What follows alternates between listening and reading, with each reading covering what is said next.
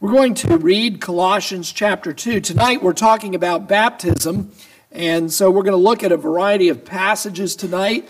I want to begin Colossians chapter 2, verse 11 and 12. My mentor came to the Presbyterian view of baptism through these two verses, and he wrote a paper on it for his THM, and it was influential thus in my own life as well.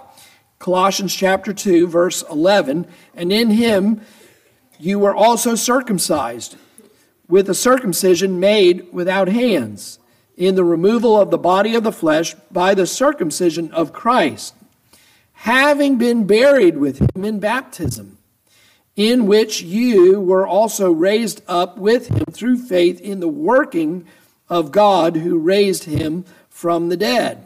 And then if you go to Romans 11, here. Actually, just hold your finger in Romans 11 a minute. I want to get to that when we start preaching. Let's go to chapter 28 on baptism. Baptism is a sacrament of the New Testament ordained by Jesus Christ, not only for the solemn admission of the party baptized into the visible church, but also to be unto him a sign and seal of the covenant of grace, of his ingrafting into Christ. Keep that phrase in mind there, his ingrafting into Christ, of regeneration, of remission of sins, and of his giving up unto God through Jesus Christ to walk in newness of life, which sacrament is, by Christ's own appointment, to be continued in his church until the end of the world. Excuse me. Number 2, the outward element to be used in this sacrament is water, wherewith the party is to be baptized in the name of the Father and of the Son and of the Holy Ghost, by a minister of the gospel lawfully called thereunto. Section 3, dipping of the person into the water is not necessary, but baptism is rightly administered by pouring or sprinkling water upon the person. Number 4, not only those that do actually profess faith in and obedience unto Christ, but also the infants of one or both believing parents are to be baptized. Section 5, although it is a great sin to contemn or neglect this ordinance, yet grace and salvation are not so inseparably annexed unto it as that no person can be regenerated or saved without it, or that all that are baptized are undoubtedly regenerated. Number 6, the efficacy of baptism is not tied to that moment of time wherein it is administered. Yet notwithstanding, by the right use of this ordinance, the grace promised is not only offered, but really exhibited and conferred by the Holy Ghost to such, whether of age or infants, as that grace belongeth unto according to the counsel of God's own will in his appointed time. And then number 7, the sacrament of baptism is but once to be administered unto any person. Excuse me. All right. Well, tonight we are going to talk about baptism, and we're going to talk about it. It's important. It's actually one of the most important things that's ever been done to you. What is the most important thing that's ever been done? Have you ever thought about that, boys and girls? What's the most important thing that you've ever done or has ever been done unto you? Well, the Bible says that baptism is one of those most important things that's ever happened to you. And yet, a lot of Christians don't even think much about their baptism. And yet, if you look at the letters of the Apostle Paul in the New Testament, almost in the majority of them, he mentions baptism. It was far more important, I think, in the mind of Paul as he wrote congregations often than it is in contemporary Christians. Now, yes, we're going to talk about the controversial parts of baptism, who's to be baptized, should infants be baptized, and what kind of baptism, what kind of mode should we use in baptism. But before we get to those things, I want you to appreciate that baptism, the meaning of baptism, the significance of baptism is what is most important in this subject, because baptism signifies the work of Jesus Christ. And as I mentioned, I think a week or two ago to you, that oftentimes evangelicals, we put this on our head, and we think that baptism is something that we do to communicate what we have done. But baptism is not so much, look what I have done, but baptism is look to Jesus Christ in what Jesus Christ has done. That is, the water that is administered signifies a picture, a reality of the washing that Christ has done by way of his death on the cross. Now, I said we were going to read Romans 11. Let's look at Romans 11. Why do I want to begin in a chapter in the New Testament that doesn't even have the Greek word baptizo in it? Why do I want to start here? Because I think we're not going to really rightly understand this whole issue of baptism unless we understand what God is doing in the church. That is, baptism is our admission into the church. And we need to understand who's a member of the church and who is supposed to be baptized. So let's look at this. I want you to look at Romans 11. Let's just go ahead and start. We could start at a number of places, but we'll start at verse 11. And I want to read and comment here as we go a little bit before we actually delve into this subject of baptism here. Now, let me give you the background. In Romans chapter 9 through 11, the Apostle Paul is preaching about God's sovereignty and salvation. Particularly in Romans 9, he's talking about the doctrine of election. And this raises a question in the minds of both Jews and Gentiles. Namely, Paul, how is it if your gospel is so great and so powerful and so wonderful? Why is it that, relatively speaking, so few Jews came into the church? And why is it that more Gentiles are pouring in as time goes by in this first century?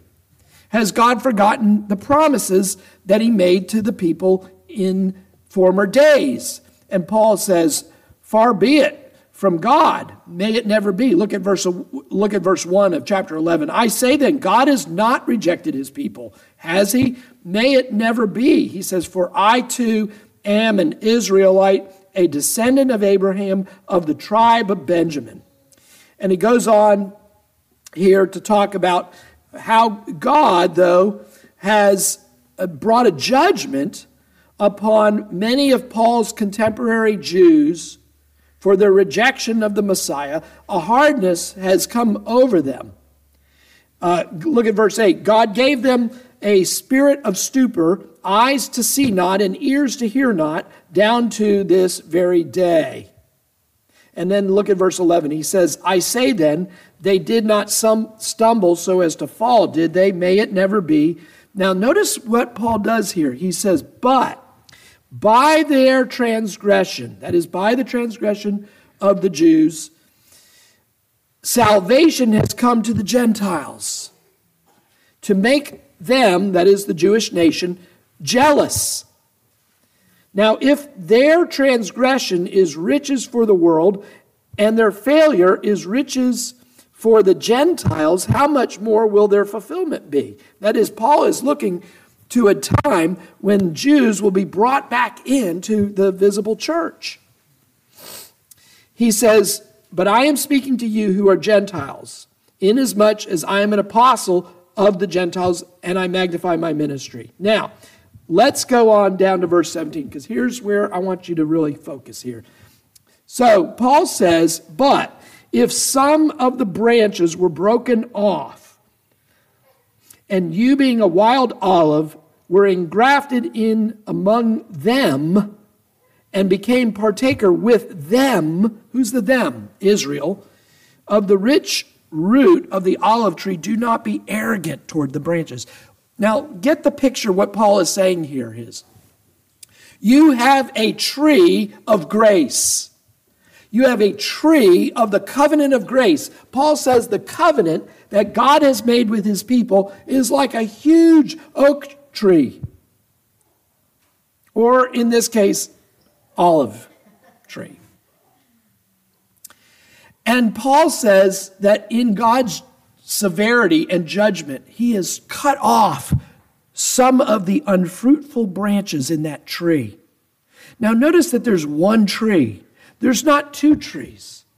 There's not a Jewish tree called Israel and a Gentile tree called the church. There's one tree.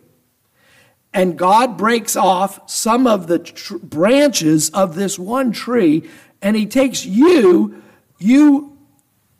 wild olive branches, you Gentiles, you people who were outside of the covenant, you who were not of Israel by nature, you who were not of circumcision, you who were not the children of Abraham, Isaac, and Jacob at one time. And he does what? He brings you into the tree. He brings you, he engrafts you into this tree that belonged to Abraham, or belongs to Abraham, Isaac, and Jacob. The tree of Israel, its roots and its trunk belongs to Israel. You have been engrafted into Israel. And so he is saying, don't you Gentiles become all proud and haughty and mighty, saying, look at us. We must have been really good or special, that God would choose us and engraft us. He says, branches were broken off so that you might be grafted in. Quite right, they were broken off for their unbelief. And you stand by your faith. He says, don't be conceited, but fear. Now, I am coming to baptism. Hold on. He says, but if God did not spare the natural branches, he will not spare you either. If he can cut off a natural branch from this tree, he can cut off the one that was glued in. He says, behold the kindness and the severity of God. To those who fell, it was severity, but to you, God's kindness, if you continue in his kindness. Now, having made that point, understanding who we are in God's covenant of grace, now let's look at the passage of Colossians chapter 2. Because Paul is writing to a congregation made up of Gentiles, and they're worried, have we done everything to enter into heaven, among other things? Because there was a circumcision party out there running around telling churches that unless you were circumcised, you could not be saved. You can read about that in Acts 15. And so Paul wants to assure these Gentile believers that indeed they have everything they need for membership in the church. And so look at, if you will, in verse 10, Colossians chapter 2, verse 10. And in him, in Jesus Christ, and above that, you can see all the fullness of deity dwells in Jesus. In Jesus Christ, you have been made complete, and he is the head over all rule and authority. Now look at verse 11. In him, in Jesus Christ, you were also circumcised with a circumcision made without hands. Hooah! Whoa! Wait! Stop! He's telling Gentiles you're circumcised. Forget about these Judaizers who are trying to shake your faith, telling you you're not going to heaven unless you submit to a rabbi who will circumcise you. He says, no. When you put your faith in Jesus Christ, you have everything you need for heaven. You've been circumcised with a circumcision made without hands in the removal of the body of the flesh by the circumcision of Christ. And then come to verse 12. When did this happen? They say, having been buried with him in baptism. Baptism is the sign and the seal of your entrance into this tree. When were you engrafted into this tree? You were engrafted into this covenant community as a Gentile when you were baptized. Paul is teaching here that in the covenant of grace, there is now this new administration. The old sacrament of circumcision applied to boys on the 8th day of believing parents has now been replaced by baptism. Just as the Passover of the Old Covenant has been replaced by the work of Christ and by the Lord's Supper. Now we have circumcision being replaced by baptism. We were buried with him in baptism, in which you were raised up with him through faith in the working of God who raised him from the dead. My point of looking at Romans 11 and now Colossians 2 is to see that baptism is the sign and the seal of the covenant of grace and represents for us everything that circumcision represented in the old covenant and more. And so that we who by nature are Gentiles have been brought into this tree, glued in by the grace of God. And now our entrance into this covenant is by way of baptism. And as I said last Sunday night, that's why, for example, Lutherans, put their baptismal font not up under on the front like we do, but they put it actually right in the doorway here, so that you, as you come into the sanctuary of a Lutheran church, one of the things you have to do before you take your seat in the pew is go around the baptismal font, so that you are always reminded that this is the entrance into the church by way of baptism. I am a baptized man. I am a baptized woman. The believer is to say as they come into the place of God in Jesus Christ. So that Richard Pratt used to explain it this way to us. You need to think of the covenant something like a big box. And within that big box is a smaller box. And entrance by way of baptism brings us into the big box. We are in the visible church. The big box is the visible church. And within the big box is the smaller box, still big, but smaller. And that is the invisible church. That is those who truly are elect and saved and will be in glory. What baptism does is it brings us into the big box.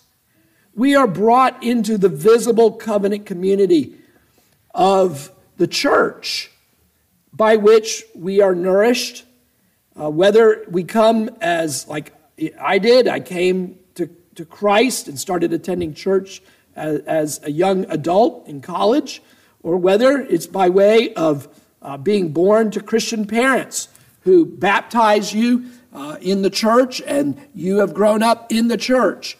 You are in the big box of the covenant of grace. You have been engrafted, if you will, into the tree of Abraham, Isaac, and Jacob. But we must all exercise faith in Christ. That is, the baptism, if it is rightly to be appropriated to us, has to be understood as pointing us to Jesus Christ. There's nothing within the baptism itself that regenerates you. And that's why you see the Westminster Confession of Faith rejecting the Roman Catholic doctrine of baptismal regeneration. So we do not believe that the baptism is the moment of regeneration. For all I know, many of you were regenerated before you were baptized in your mother's womb. That's not necessarily extraordinary in the sense that John the Baptist, we see, he leapt in his mother's womb when he heard the sound of Mary's voice. And so he was filled with the Spirit. It's possible for the Spirit of God, and I can put it this way, to cause you to be born again before you're born. We do not know. Jesus said, the Spirit moves as he will. I can't command the wind outside to blow on any tree. You and I cannot command the wind to come here or go there. And in the same way, we cannot command the Spirit of God. The Spirit of God can regenerate a prenatal child. It can regenerate a 90-year-old man.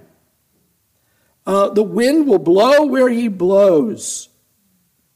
So baptism is not tied to the moment of regeneration there.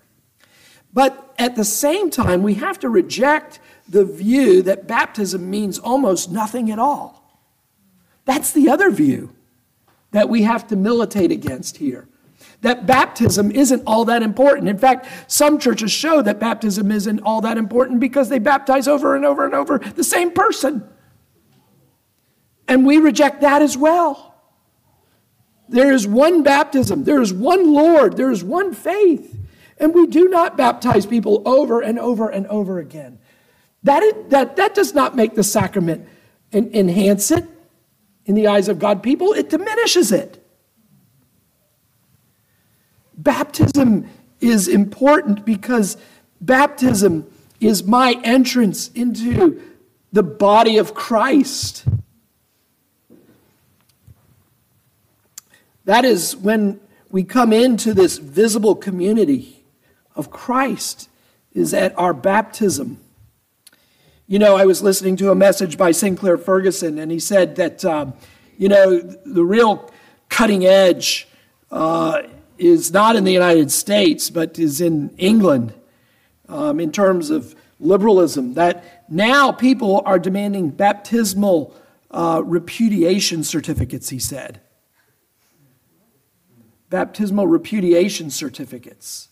And Ferguson said, now, lest you think, oh, that's terrible, as a kind of knee-jerk reaction, he said, at least these people are taking baptism seriously.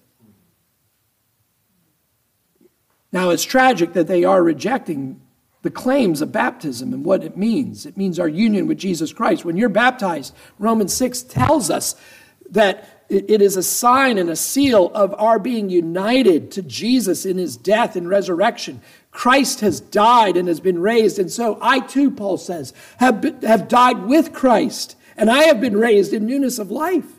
And so when somebody requests of the church a baptismal repudiation certificate, they are saying, I reject Jesus Christ altogether. I want nothing to do with him. And Ferguson said that at least, though, they in some ways could be commended that they take baptism seriously.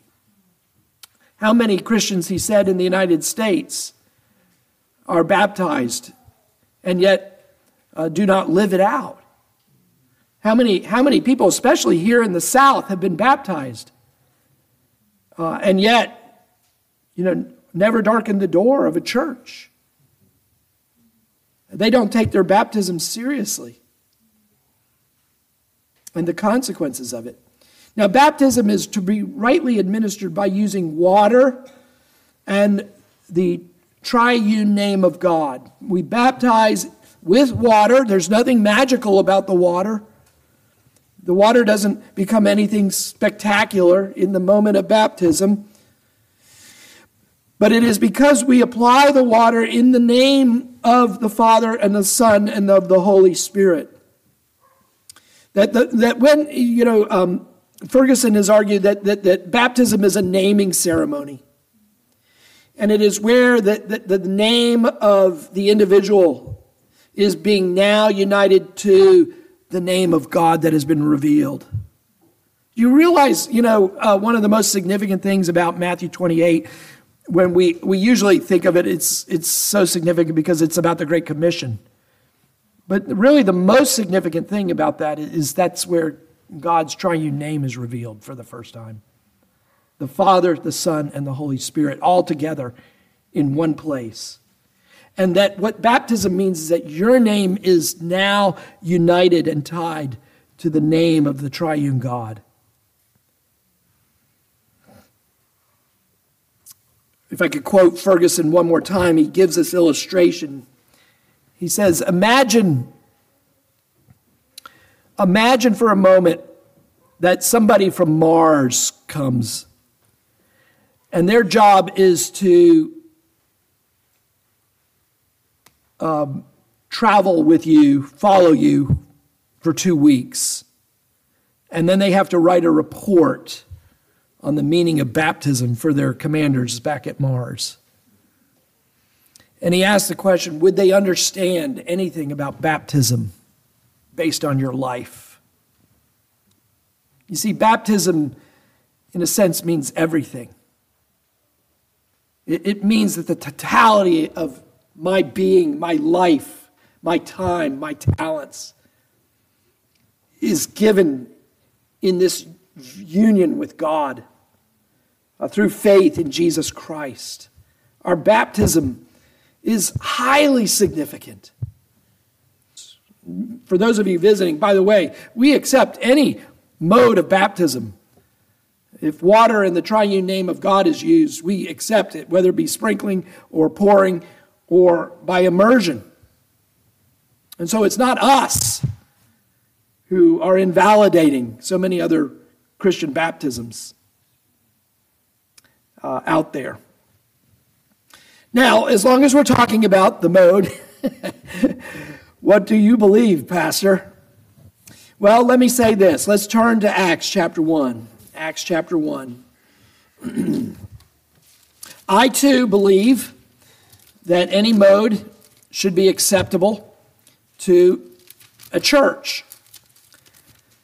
And so we will take people from Baptist backgrounds, Episcopal backgrounds, as long as an ordained minister has applied water in some manner and has done so in the name of the Father, Son, and the Holy Spirit. But if you want to ask me what I think the mode of baptism was in the New Testament, let me first shock you to say I don't think it was immersion. Now, I'm fine with immersion. In some ways, immersion does seem to parallel nicely with Romans 6. We will grant that. I do want to make it clear, too, that despite, I don't know why very smart men keep saying this, but this just simply is not true.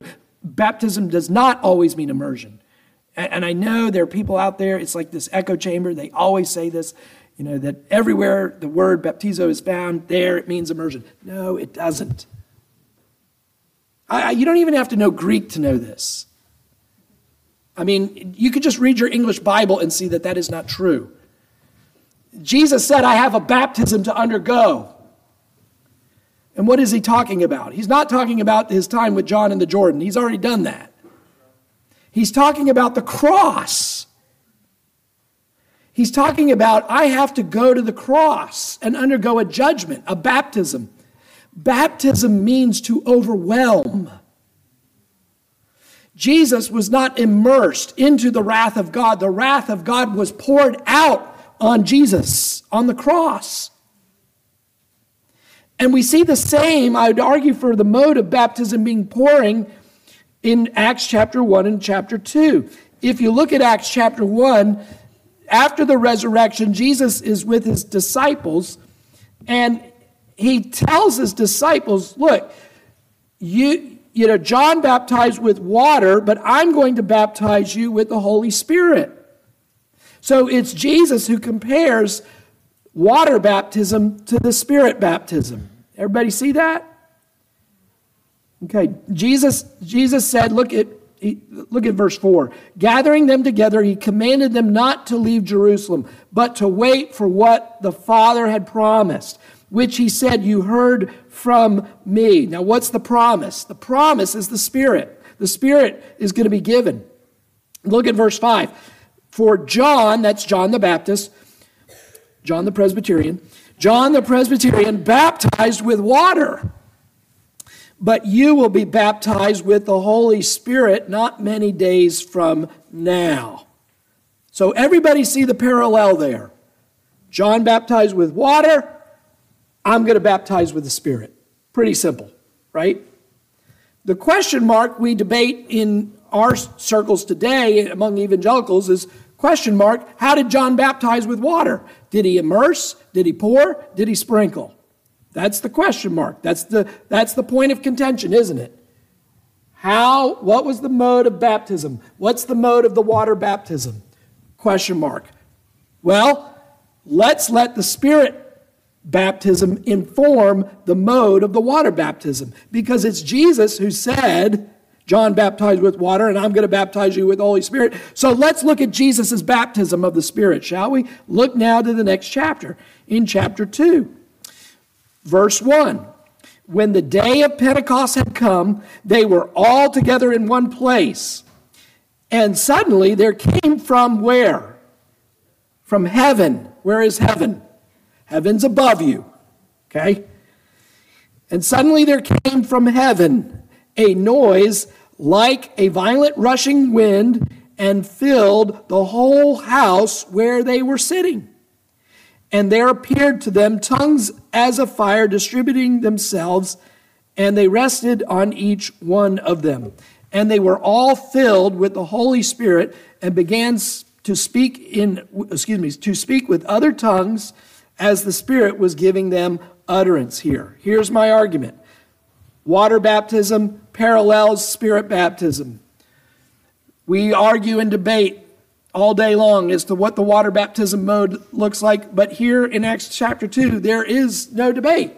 The Spirit came from above. The church was not immersed into the Spirit. The Spirit was poured out on the church. The cloven tongues rested upon them, on their heads. I would argue that the mode of baptism that is most biblical is the pouring. So you say, well, Pastor, it says that Jesus came up out of the water. How are you going to deal with that? That sounds like John immersed Jesus.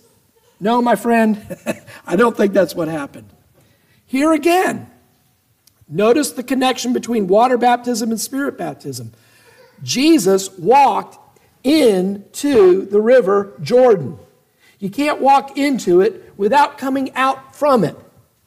You have to go into the water and then come out of it. Jesus waded into the water, I believe, and John took water and poured it on the head of Christ.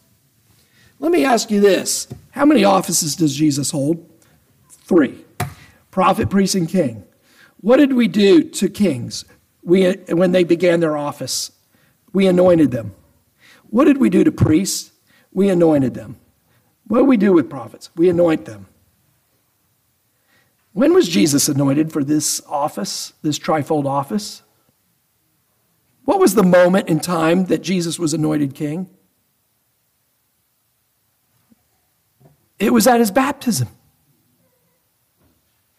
Jesus was not immersed into the Jordan. John anointed Jesus into his public ministry by the pouring of the water. And then what do we read? As the water is poured out on the head of Jesus Christ, the Spirit comes down upon him from where? From above. Just like in the upper room, the Spirit was poured out on Christ and anointed Christ. By the way, that's what Christ means. Christ means the anointed one. And to anoint usually is symbolized by the pouring. So the Spirit comes down like a dove upon Jesus, and Jesus comes up out of the water by walking up on the bank. So I don't think that when it says that Jesus came up from the water, we are not to imagine that he was immersed by John and then came up. Now listen, if I'm wrong and we're in heaven, you can say, hey, you said you thought he was poured on. I'll own it. I'll own it. But I think the biblical data is sufficiently clear. I think the data is sufficiently clear. Now, again, I'm not against immersion. If that's how you've been baptized, I'm not going to make you get baptized by a different mode. That's what the Baptists do to us. We're the more charitable. We're not excluding anybody from church membership based on the mode of baptism. So I do believe that the mode was that of pouring. Now let's talk about, and I got to do this kind of quickly, running out of time here. Let's talk about the other controversial subject, and that is who's to be baptized.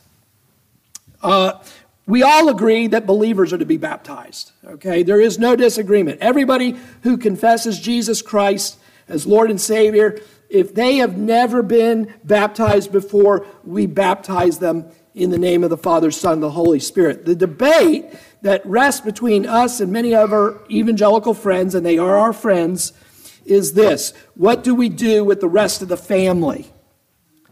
Should the rest of the family be baptized as well? What do you do about the children? Now, here's the trouble. The New Testament is silent on, if you want to call it, infant baptism. And the question is, how do we deal with this silence? The Baptist brethren say this: the New Testament, it didn't say anything about baptizing infants, and therefore it should not be done. The Presbyterians and the Methodists and the Episcopalians and Catholics and others say no. The New Testament is silent on reversing what was already the pattern in Israel. What was the pattern in Israel? That they were to believe and receive the sign of circumcision, and on the 8th day their children, their male children, were to receive it as well. Now in Jesus Christ there's neither male nor female, so we baptize both men and women, boys and girls. But we argue that the silence here is, it's basically who has the burden of proof? Do we have the burden of proof? Or do they have the burden of proof? We're arguing they have the burden of proof because we have a clear command to give the sign of the covenant of grace in the Old Testament to the children. Where is the command to reverse that? Where's to stop that? Otherwise you're left with this. Imagine you're a dad and you've taken your son to Jerusalem on the day of Pentecost. And the Spirit of God is poured out, and Peter stands up and he preaches the gospel of Jesus Christ. He says, you wicked people, you've crucified him, you're cut to the quick, and you repent of your sins, you repent of your rejection of Jesus, and you believe in Jesus Christ. And next to you got your 2-year-old son, who in his skin has the sign of the covenant. Is that child now to not be admitted into the church? That's the position I think you're left with the Baptist view. The child already was in the visible church with the sign of circumcision. Is that child now to be excluded? Where is that found in Scripture? We find in Acts chapter 10, you have the household baptism of Cornelius. In Acts 16, you have the household baptism, meaning everybody in the house was baptized. Everybody in Cornelius' house was baptized in Acts chapter 10. That's what the Bible says. We don't know what the composition of that household was, though. Lydia's household is baptized, we're told in Acts 16. The Philippian jailer's house is baptized in Acts 16 as well. Crispus's household is baptized, we're told, in Acts 18. And in 1 Corinthians 1, verse 16, Stephanus' house is baptized, where we're told of its baptism. Now, are you to tell me there's not one young child in any of those households? That's an extraordinary argument from silence, isn't it? That there is not one young child in all of those households? That all of them were of sufficient age to profess a mature faith in Jesus Christ? Nah. Look at 1 Corinthians 7. Let's put the nail in this coffin here. 1 Corinthians 7. The Apostle Paul, 1 Corinthians 7.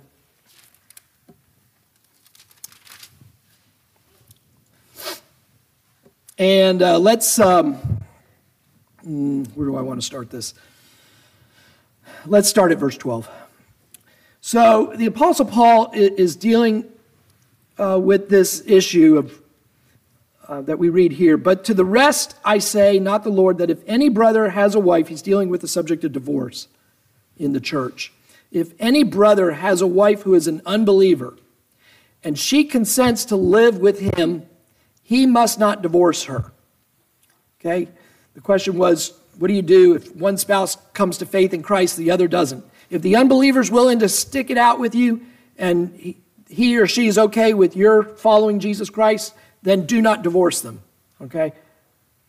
And then verse 13, and a woman who has an unbelieving husband, and he consents to live with her, she must not send her husband away. Now here is the part that deals with, I think, and applies tangentially to baptism. And look at verse 14. For the unbelieving husband is sanctified through his wife. That is, a godly wife can have an influence for good on an unbelieving husband. And then he goes on, and the unbelieving wife is sanctified through her believing husband. Now here's the part I want you to really see here. This last part, this last prepositional clause. For otherwise your children are unclean, but now they are holy. Here's what I want you to see. Paul is saying we're dealing with a first century situation where everybody was an unbeliever in the house. But by the grace of God, at least one of the two parents came to faith. One is still an unbeliever, one is a believer in Jesus Christ. And so Paul is saying, don't get divorced if your unbelieving spouse still is willing to live with you. But then he goes on and he says, but what about the status? What's the status of the children of such a marriage where you have one believing parent and one unbelieving parent? And you know what the Apostle Paul says? He says the status of that child is what? They are in the big box. They are in the covenant. They have been engrafted into the tree. They are holy, he says. What does holy mean? Holy means set apart unto God.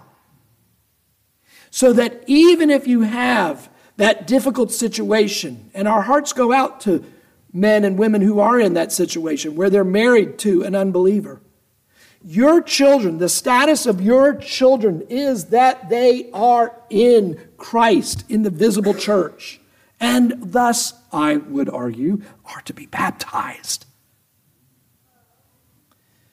Because of the faith of even one believing parent, the children of such a union, their status is that they are holy unto the Lord. I think it's in Ezekiel 16. You might have to check me, but Ezekiel says, these children are not your children. They are my children, he says. Speaking to the Israel. The children that you are given are my children. They belong unto me. They are holy unto me.